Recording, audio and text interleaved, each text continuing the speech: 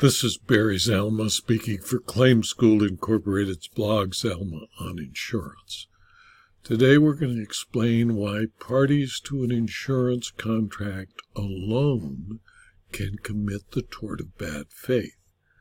And although attorneys may be sued, they may not be sued for the tort of bad faith because lawyers representing insurers are not parties to an insurance contract. For many years, lawyers for policyholders have sued insurers' lawyers for the tort of bad faith to avoid federal court by creating a difference of residency. I was sued dozens of times in spurious lawsuits claiming that drafting a denial letter was sufficient to sue me personally as the lawyer for an insurer for the tort of bad faith. In so doing, the suits almost invariably drove a conflict between the lawyer and his or her client, although the lawyer was not a party to the contract of insurance, and caused the lawyer to spend as much money as he had for the defense of those spurious lawsuits.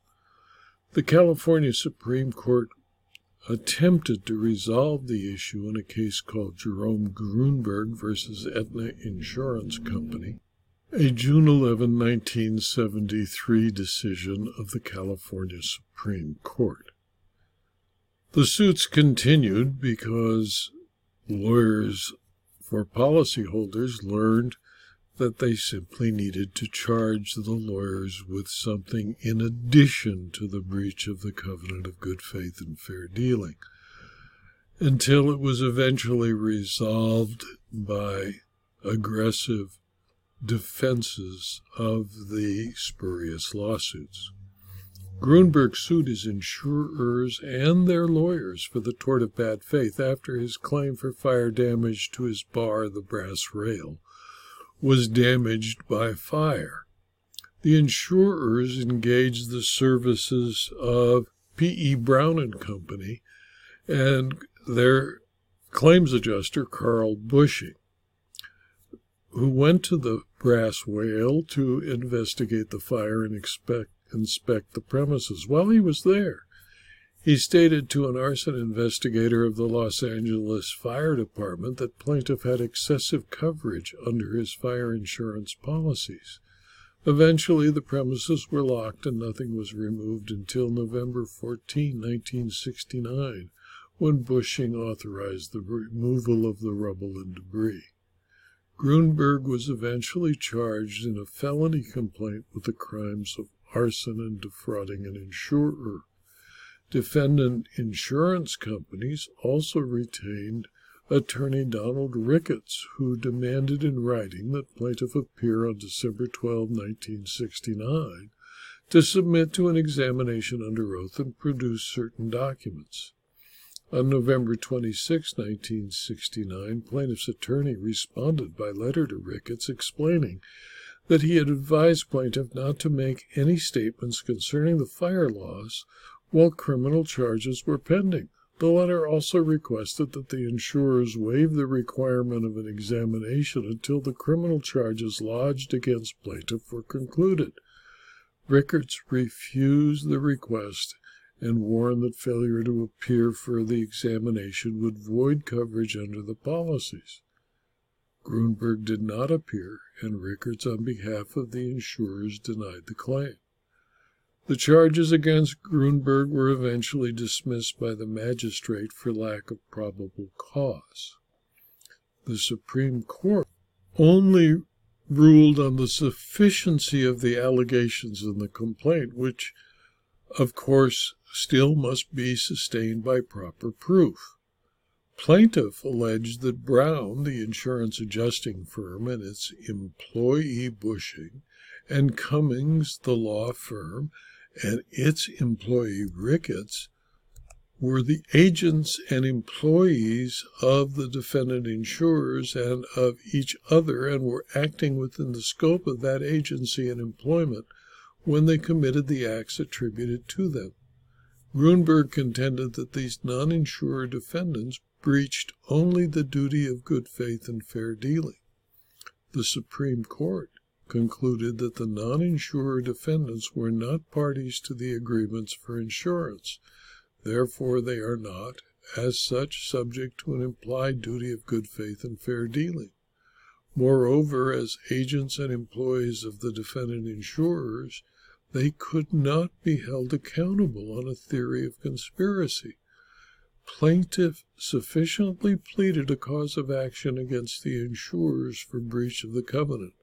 However, since the remaining defendants were not subject to the implied duty arising from the contractual relationship, the complaint does not state sufficient facts to constitute a cause of action against them, and that the judgment of dismissal in their favor was proper.